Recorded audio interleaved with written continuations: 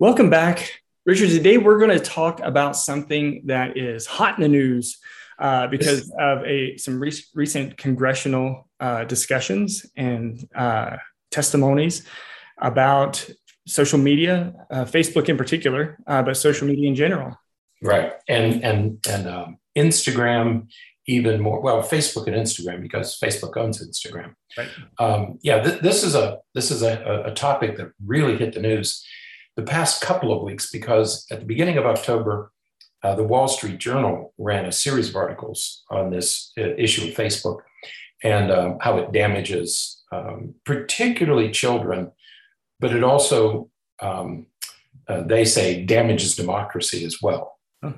And then a week later, the whistleblower, her name is Frances Haugen, testified in front of a Senate subcommittee. And so once again, it made the news. So 2 weeks in a row, this article about Facebook hits all the news outlets and had a particularly profound effect on parents because much of the news reported was about how Instagram hurts teenagers, especially teenage girls. As soon as parents see this, you have confirmation bias because, aha, I knew this was the problem. Now I have proof. Right. And we've talked about this before on previous podcasts about, when we talked about gaming and how, game developers, they develop in such a way that it keeps you engaged and keeps you connected. And we've talked about the algorithms before, and that's what this was really about, is the algorithms that, pick up little tidbits of information here and there from what you're searching for on Amazon or, what you have on your computer or different cookies that you have on your computer. Right. And then from there, it gathers that information and makes decisions about what kind of advertising to put in front of you or what type of information to share with you. And so it's very targeted. And that's part of that testimony. Part of the big concern is about the nature of that targeted marketing. That's right. What is it? The algorithms, and an algorithm is just a decision-making process. If I go on and I look up something about ancient Egypt, that's going to determine what comes into my computer after that. If you're looking up what's the latest football championship, a soccer championship, that's what's going to come into your computer. So it knows. These are smart programs. They know what we're doing. They know what we're looking at. And they send us that information. So, and it doesn't come in chronological order. It comes in sort of what's most important to you. What does the algorithm think is most important to you? And so it also selects what it's pushing to you, how much and how intense. And so what happens with teenagers is if you look up losing weight, and you're looking up some clothes for teenagers, well, the algorithm knows that you're a teenager looking to be thin. And so then it starts flooding your computer with all that information. And that's not coming into my computer because I'm not looking that stuff up. It's coming into their computer. Well, and we, generally speaking, we like these algorithms. Mm-hmm. We like them at different times because, it is the same types of algorithms that Netflix uses to suggest other shows that you might like, or, Amazon Music or Amazon itself uses to let you know what you might like and what you might want to purchase next. So we like those algorithms in many ways and in some contexts, but in other contexts, it can create significant problems. Right. And Amazon does that. People who bought this liked this. Remember, and I assume Amazon still does that, is people who ordered this also ordered these things. Right. And so it sends you the information that it knows you're interested in. So in a way, that's a service. Right. However, it can be a disservice. And what this woman is saying, what this woman was testifying about is she was telling us the downside, the disadvantage, especially to teenagers. It happens to all of us, but it's especially significant, important, insidious when it happens to teenagers. Right. Yeah. And from that perspective, in her testimony, she said that she feels as though Facebook and other forms of social media can really harm children. It can really, as you said, undermine democracy, but it can, it's very capitalistic and focuses on profits. So it pushes products and different things because it's using those algorithms to decide that this is what you would want to buy, and so it's going to put it in front of you. And but it's not just purchasing from the perspective of buying a product. It's purchasing from the perspective of, buying a bill of goods as far as what is attractive, or what I need to be doing, or what is appropriate for somebody my age to be doing. And that is a very different sort of set of circumstances that causes problems, again, especially for teenagers. That's right. Right. And there's nothing new in her testimony. I mean, people have talked about this before. We've talked about it.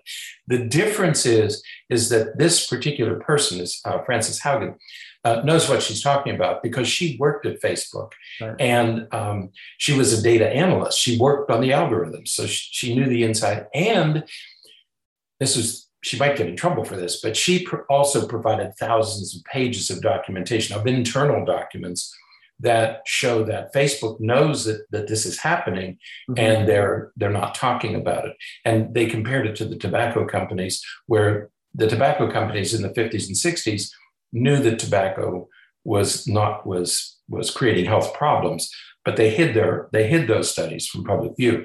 And so some people are, in fact, the legislators who heard this testimony likened it to the tobacco companies in the 60s.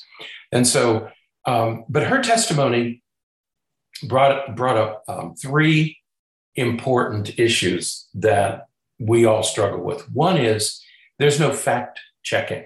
Right. Okay. And second, there's no source checking. And third, much of Facebook, and especially Instagram, and I think Instagram more than anything else,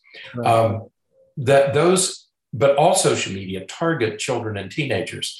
But, advertisers have always done this. Right. I mean, when we watched cartoons, what did we also see? Advertisements for cereal. And it wasn't Life cereal. It wasn't Grape Nuts. It was Frosted Flakes and things that would appeal to children. So advertisers have always pitched to this demographic. As soon as they realized that, right after World War II, that teenagers became a demographic. And since then, we've always advertised to teenagers. It's just that this is a much more powerful medium than previous advertisers. Okay. So let's talk about no fact checking. Right. Historically, in the past, sources of news and information, whether it was newspapers or TV or whatever, they were obliged. They were determined to always make sure that they checked, and oftentimes even double checked or triple checked the information that they got from various sources. They wanted to have multiple sources. They wanted to really put together the information so that they knew that whatever they were presenting was factual. And we've seen that with loads of other reports and stuff from the past.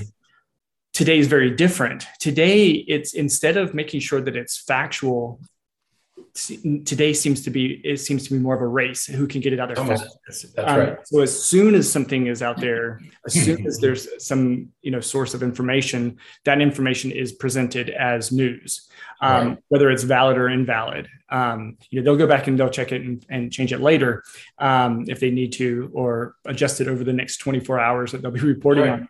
Right. But the plan is to get the information out there as fast as possible. That's right. In the past, the two examples of this, one is Dan Rather. Dan Rather sort of took over after, I think, Walter Cronkite, highly respected news person for years and for decades. Okay. He ran one story when I think George Bush was running in his first term. He ran one story and it turned out to be inaccurate. He's never been on since then. One story, one inaccuracy ruined his career. When the Watergate committee was meeting, when Woodward and Bernstein wanted to publish this, their editor, Ben Bradley, made them document every single source. He was, and if you ever watch the movie or read the books, he was adamant that they had to be absolutely certain that they got it right. And because they had a source, but nobody knew exactly who the source was. And it made the newspaper very nervous, because in those days, and we're talking about the 60s through the 90s, in those days, if you published something that was inaccurate, it could ruin your career, as it ruined Dan Rather's career. And Ben Bradley knew that it would ruin his career. So you never published anything unless you were absolutely certain that it was accurate. Right. Today, that doesn't exist. That ethic no longer exists. You all remember alternative facts. Right. You remember when that came out? Well, there's facts and there's all strange notion that there would be alternative facts. But there is no, when you listen to the news today, doesn't matter what the news is, they call themselves news programs and they act as though they're news programs, but they don't have the same obligation to present the truth. They present whatever will go viral, whatever will be read and talked about. That's the issue today. What will go viral? What will capture people's attention?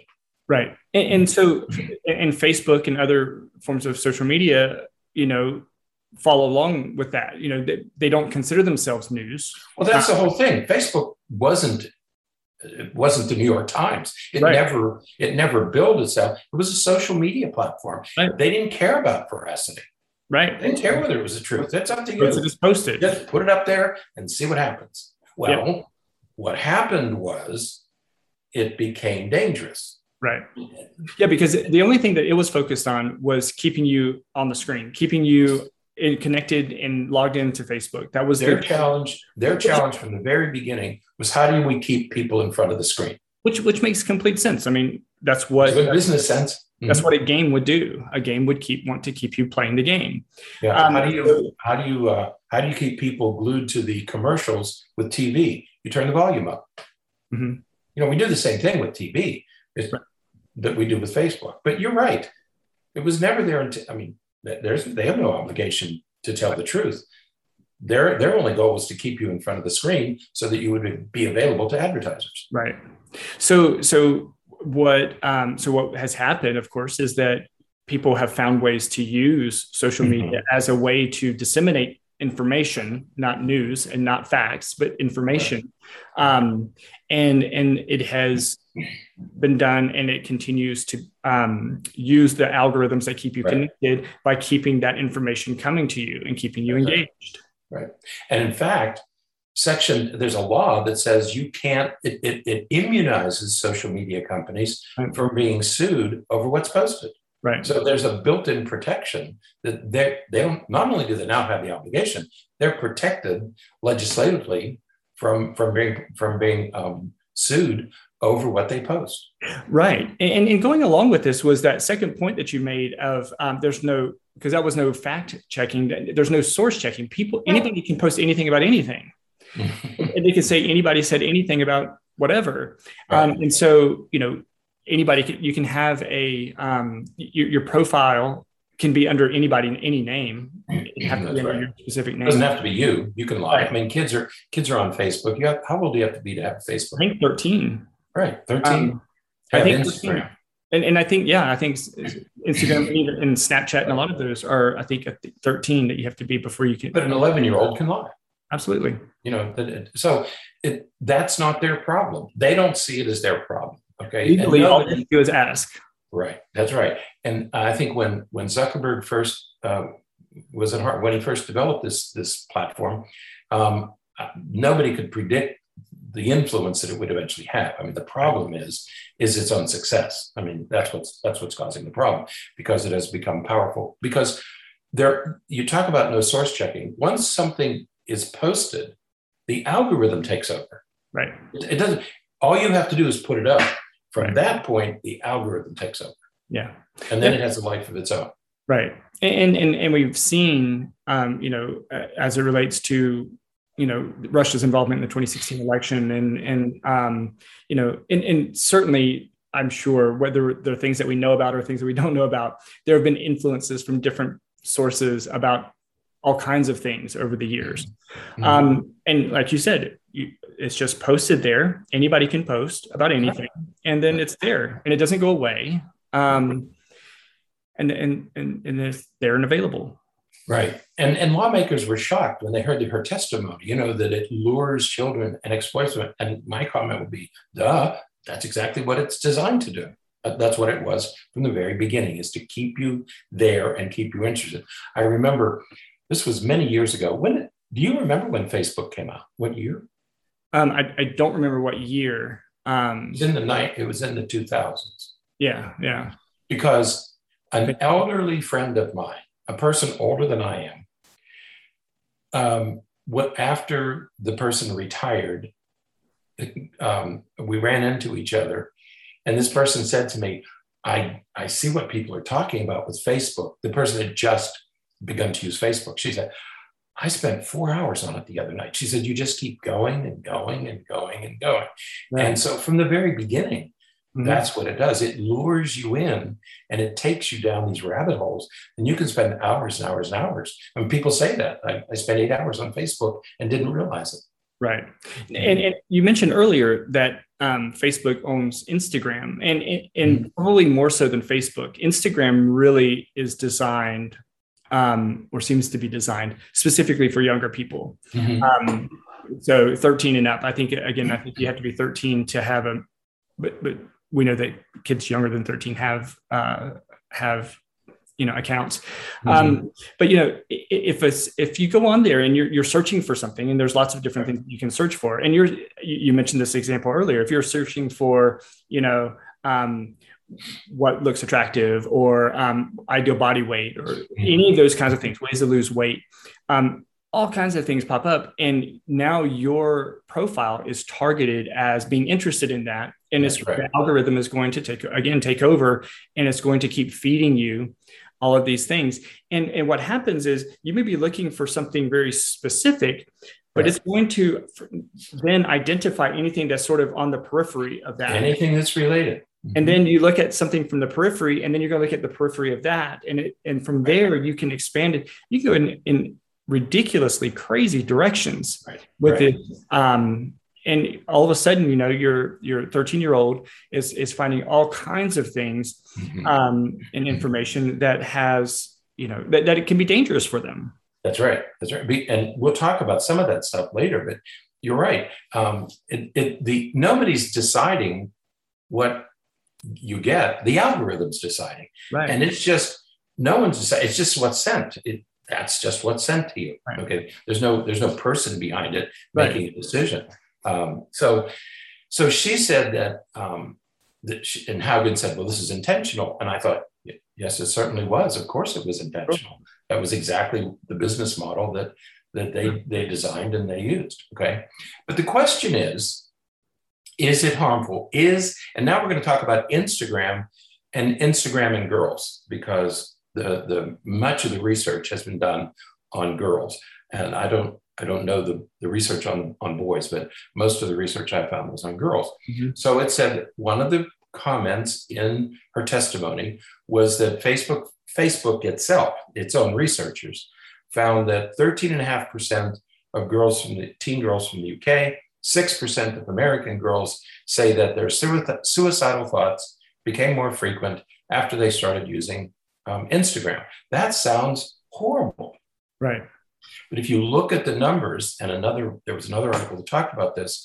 This was based on 16 girls. Yeah. Okay. And that's the problem. People say, well, you can do anything you want. No, you have to know that 16 girls doesn't represent anything. I mean, these are 16 individuals. Who knows where they came from? Doesn't matter. 16 is not enough to make a decision. So the number, like 13%, looks terrible until you say, well, that's based on. So do we know? No. The issue is we really don't know if Instagram is the problem. Okay. Yeah, and because when you're looking at so few, 6% of 16, it could have been one girl. Right. Exactly. It could have been one out of the group.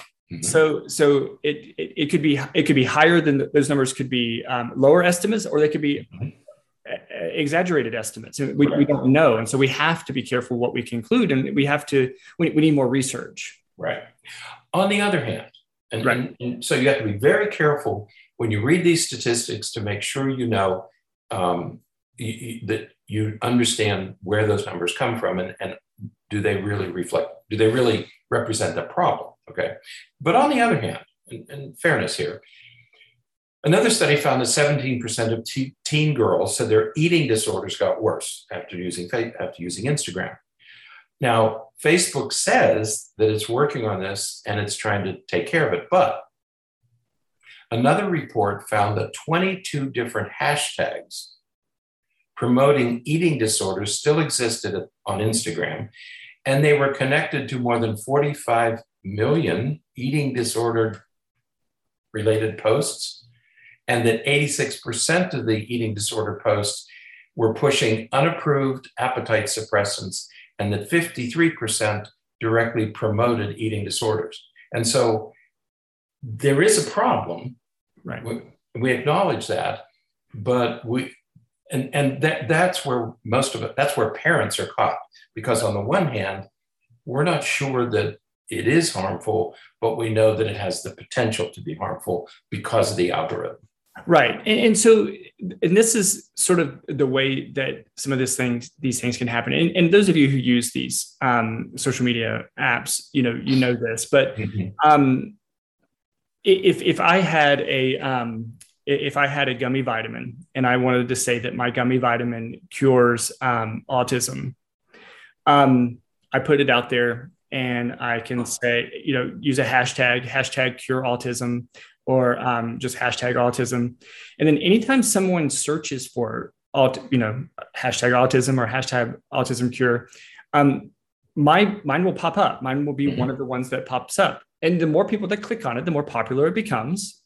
And the more often it's sent. The more often it's going to show up, and the higher in the order it's going to show up for people who search. Everything online uses that algorithm, from Google searches to Facebook and Instagram and everything else.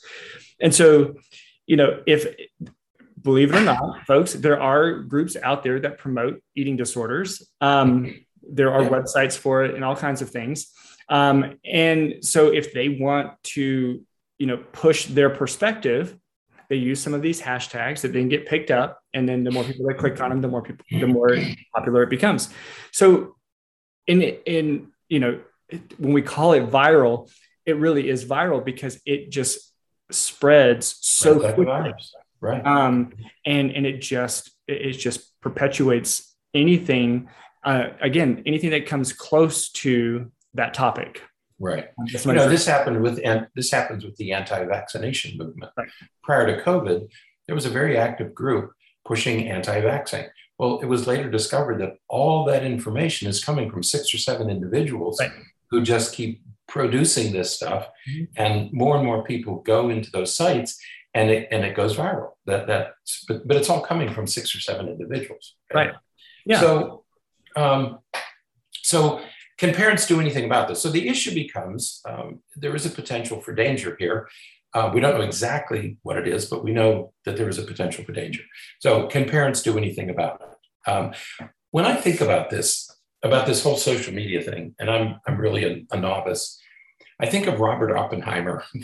Robert Oppenheimer was the head of the Manhattan Project that developed the atomic bomb. And when they exploded it here to test it, he said, "Oh, it worked," because they didn't know whether it would work or not. Right. But after it was dropped on Hiroshima and it killed a few 100,000 people, he has this very famous Hindu quote that says, "Now I am become death, the destroyer of worlds." In other words, he spent the rest of his life trying to end nuclear proliferation. Mm-hmm. But once that bomb was exploded, it was too late. The genie was out of the bottle, and there's nothing that anybody can do about it. And that's what happened with social media. The genie is out of the bottle. There's nothing we can do about it. The only thing, you'd have to live in a mountain somewhere away from everything to not be exposed to social media. So so we have social media. There's really nothing we're going to do about any of these things. And you can't keep your kids off. Right. And there's loads of examples. And we've had patients, right, where patients who demonstrate this very well, that, you can be off of social media for a year or longer. Mm-hmm. Right. But as long as that social media platform is still there, the next time you log in, all your algorithms, everything is still there. It's all still there. Come back. It's also permanent. Okay, it doesn't go away. I mean, it doesn't fade. And there's this story that one of the articles talks about a mother who was struggling with her daughter who had an eating disorder. And after 18 months of medical care and institutionalization, they finally gave her phone back with all kinds of controls built into it. Mm-hmm. She had gotten around all those controls in 30 minutes. Mm-hmm. So the minute she got it back, within 30 minutes, after being absent for 18 months, within a half hour, she got around all of her parents' controls and she was back on her browser. Uses a browser, okay? She entered those apps and they were all still there. Everything she needed was all still there. And she relapsed, okay? And she said, the mother said, once you look at one video, the algorithm takes off and they don't stop coming. It's like dominoes falling. And that's exactly what it's supposed to do, okay? Right. And so, yes, but the problem is Facebook or Instagram or Snapchat the problem? Right. And I think what reasonable people are beginning to say is that it's not these platforms that are the problem, but it is that that they've become easy scapegoats, right, to relieve parents of the burden of more thoughtful parenting. And what I mean by that is when I raised my first son, who's now 40, I had none of this. Mm-hmm. And so I could raise him a certain way. When I raised my second group of children, I had all this, and it required a completely different type of parenting. Okay. Right. And so most parents can't use the parenting that their parents used because we live in a completely different world. So it's not the fault of the media. It would be like my grandparents complaining about TV. Right. My parents had to monitor my TV viewing. Their parents didn't have to monitor their children's TV. Didn't exist when my parents were young. Okay. And so it's easy to blame the platforms, but parents who do that, if they only blame the platform, they're avoiding their responsibility of being a parent in the internet age. Right. Yeah. I mean, you have to remember that Facebook and all of these things are profit companies. They're for profit. Their goal is to make more money. And we live in a capitalist country, and so there's nothing wrong with that. They're allowed to do that. Right. They have no obligation to do anything about it. So it's difficult to blame them from the perspective of this is part of their profit. This is part of their business plan to make money. And so it does come back to parents, and the parents need to watch and monitor and be involved to make sure that their kids are being safe. That's right. And well, we're going to get into some tips that we think parents ought to be attending to. Mm-hmm. But with now that we have the reality of these things, okay. But one of the to that point that you made about these are for-profit companies, they don't have to check their sources. They're not considered traditional news outlets, but even today's traditional news outlets don't worry too much about the truth. They just want to get information out there. I think it's the news organizations are now copying Facebook and social media. Right. But one of the memos said that more than 40% of Instagram's users are 22 years old and younger. So Facebook knows how many teenagers are on. And are vital to the company's roughly $100 billion. Can't even imagine. That's a lot of just money. Instagram, $100 billion in revenue a year. Mm-hmm. And Instagram is well positioned to resonate and win with young people. There is a path to growth if Instagram can continue their trajectory, which means from a business standpoint, let's keep doing what we're doing because it's successful in generating hundreds of billions of dollars. Right. Okay. So but they're a private company. They have a right to do that. Okay. Right. So again, I think that we need to think about, what is really, so if we're saying that we can't blame the social media companies because this is their business plan. Their business plan is to make money. And clearly they make a lot of money. Instagram's making $100 billion a year. We have to realize, I guess, that the problem goes a little bit deeper than just saying, well, we just got to keep them off their phones. We just got to keep them off of these social media I lose my mind. Right. It's not going to happen. That's not realistic. First of all, we're not going to get rid of these things. Second, it's going to be very difficult controlling this thing that's already out there. I think Congress is going to try to address the problem in some way. I'm not sure how. I mean, we still make cigarettes, and so I don't think any of this is going to end. I think this is the media that's here, and we're going to have to learn how to use it. But it's only part of a larger problem. Yeah. And the larger problem, and I want to be very careful with this. We're posting an article that was written by Jordan Shapiro, who teaches at Temple University. In part, we chose this because he's written a pretty good book called The New Childhood, Raising Kids to Thrive in a Connected World. And he's a pretty thoughtful guy. But what he's saying, and I just want to sort of summarize this, is that our culture is rewards girls for looking good.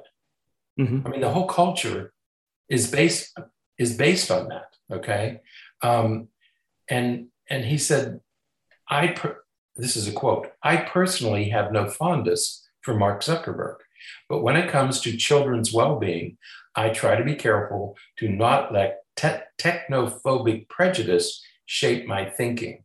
Okay, in this case, in my view, social media is not the problem. It's just the technology that we're using. At this particular moment in history. We've always had this. All that social media doing is it's amplifying sort of family conventions and cultural conventions and attitudes about beauty and sex and consent and gender. Okay? Right. That exists. That exists on TV. It exists in magazines. That has always existed. Social media has simply amplified that because of its ability to go viral. Right. It's just increased its availability and accessibility. That's it. Right. Yeah. Right. And so he has a lot of other information there, but that's his main message. And he says, our cultural standards around beauty, gender, and sex are immensely painful for teen girls to navigate. Right. And those are the problems that we should be talking about. And he said that, and that's where he takes everybody to task. He said, we're not talking about that. We're blaming social media. Social media is not going anywhere. And social media didn't create the problem. It exploited the problem, didn't create the problem. Right. Okay. So let's think about some things that parents can do to help with this. And the first is really realizing that technology is not really the problem. Right. And that, as you've said multiple times, we're not going to get rid of it. It's not going to go away. You think one thing goes away, and then all of a sudden here comes TikTok. Oh God, that's right.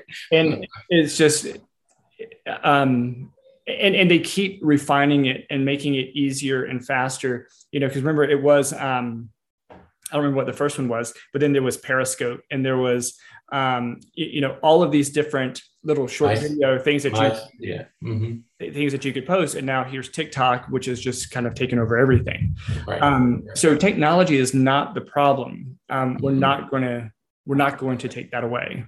Nope.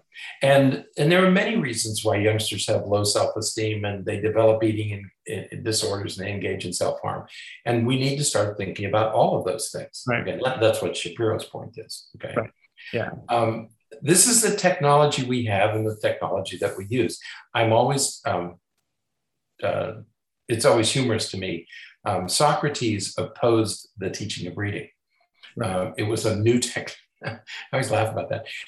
Socrates was opposed to the new technology of his day, which was reading, because he said, well, if we teach them how to read, they're not going to have to learn how to listen, because in his day, you spoke and people listened carefully. People could memorize long passages because that's what they did. They spoke and they listened. And he said that reading is going to ruin everything.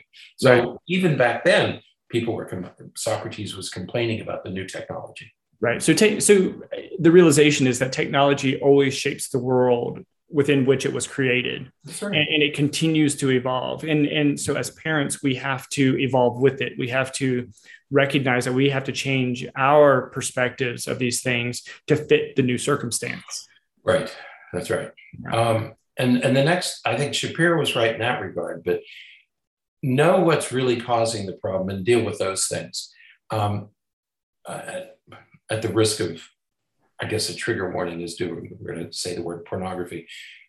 Pornography is a very big concern today. But it's accessible and it's free, and kids are going to go there. They're going to access it. Okay. Right. But I like Howard Stern had a comment about that. He said he was a teenager at the time, and his mother found a magazine, Playboy magazine, and in his bedroom or something.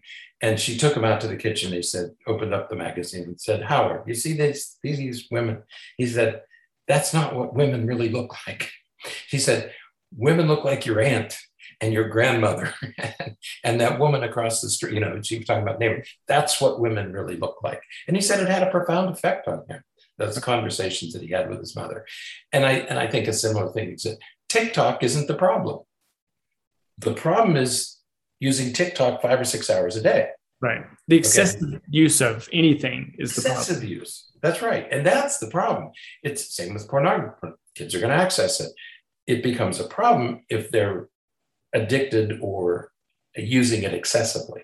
Well, in video games, right? We've talked about video games many times. The excessive use of video games. Right. And that's, you mentioned the pornography, and that's such a different scenario because any use of that can have lasting problems with young kids. But you think about things like video games or social media, some of the social media that we've been talking about. Right. That's the stuff that a little use may be okay, but when you're using it for hours and hours and hours every day, that's when it becomes a significant problem. I think you're right. I think video games are a better example. Right. There's nothing inherently wrong with video games. Right. But if you're playing them for 7 or 8 hours a day, right, that's the problem. Right. Mm-hmm. Yeah. And so it's not that we have to get rid of video games, it's that we have to do a better job of managing our kids' access and use of them. Mm-hmm. So that they're not using them inappropriately like that. That's right. Now, when we talk about parenting, what we mean is this. If you don't want your son, and boys typically are the ones who are playing video games, if you don't want your son to play that's another story. Tangent, but I'll back. If you don't want your son to play video games for 5 or more hours during the school year, during the school day, then you have to put something else in your son's schedule. Okay, this is the difference in parenting that I alluded to earlier. My mother didn't have to put anything into my schedule because I had plenty to do, the homework and school and sports, and you were too. You were always very active. Right. Your mother didn't have to create activities for you. You had plenty to do. It was a matter of organizing your life around all the activities that you had to do. Okay, that doesn't exist today. This is a different world today, and it requires a different kind of parenting. So you have to put something else in their day. It's the same with your daughters. Right. You talk about, my daughter's addicted to her cell phone and never leaves her hands. That's excessive use. The problem is that we allow our children to be idle. We don't have any expectations of them in terms of chores and taking care of the house or having obligations. And then we blame the devices for taking their time. And that's what I meant about that's what I mean when I say lazy parenting. Right. You don't want to structure your children's life, but then you want to blame the devices. It's not the device's fault. Right. And many of these kids can't structure their life. No. No. Because the reality is that most parents have probably spent the first 15 years of their kid's life structuring it for them. And then now suddenly at 15, they're expecting them to structure it themselves, and they don't have the skills. They can't. Somebody has always structured it for them. That's right. They don't have the ability to do it. And they have nothing else to do. I mean, kids come home from school. If they don't have homework and are not involved in athletics or dance or some other activity, they have nothing to do. Right. I mean, it would be 50 years ago, kids in a similar station would come home and watch TV, right? Especially if the weather was bad, if it's raining or cold or whatever, they would watch TV. There's no difference really, except there's so much more available and it's so much more compelling today. And so parents have a very different parenting challenge today because of the media. And that's what you have to learn how to do. You have to learn how to become a parent in the internet age. Right. So they can have their phone. They just don't have to have their phone all the time. They don't have to have their phone when they're doing, while they're doing other things. That's right. They could be doing other things. The example I give is there's a meal to be prepared at the end of the day, dinner or supper, whatever you call it. Most children don't participate in the preparation. They might sit at the table, but they don't participate in cleaning up after that. And when I talk about adding something to their day, why aren't children involved in preparing, eating? You know what many kids do? Their meals are delivered to them in their bedrooms. Mm-hmm. They not only don't have to prepare, they don't even have to sit at the table and certainly not clean up.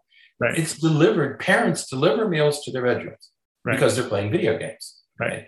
That's not the video game's fault.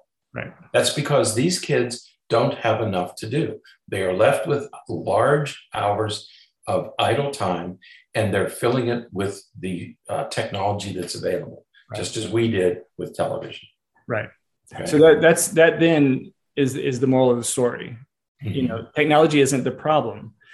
Kids just need to have things in their day to do that keeps them from spending hours upon hours connected on the media. And that means parents have to be more involved with their kids. They have to be more engaged with their kids, and they have to figure out a schedule that fills up the large blocks of time that these children have. Right. And it's okay to have a cell phone. But I remember when my daughters played tennis, there were girls who would, during tennis matches, they would have their cell phones in their bags, and in the breaks between points or between sets, they'd be texting, they'd be on their phones. Mm-hmm. You don't need your phone at a tennis match or at a soccer match. Put them away. There's a time when you don't need them at the dinner table. You don't need them to go to bed with you. There are alarm clocks. You don't need your phone because the phone is going to be buzzing all night long. It's going to keep you up. Okay. So there are times, you said moments ago, you don't always have to have your phone. There are times when you really don't need it. Right. Mm-hmm. Absolutely. But what do kids tell you? Parents say, well, you don't need it during homework. Oh, yeah, I do, because I have to look stuff. My teacher, that's where their lessons are. Mm-hmm. So. You have to find ways around those things. That's so right. That's the work that parents have to do. So. Right. Parenting is very, very different for the internet generation. It's a completely different set of challenges. Absolutely. So, all right. Well, with that, I think that's it for today. Okay. Until next time, stay happy, stay healthy, and forget to be afraid.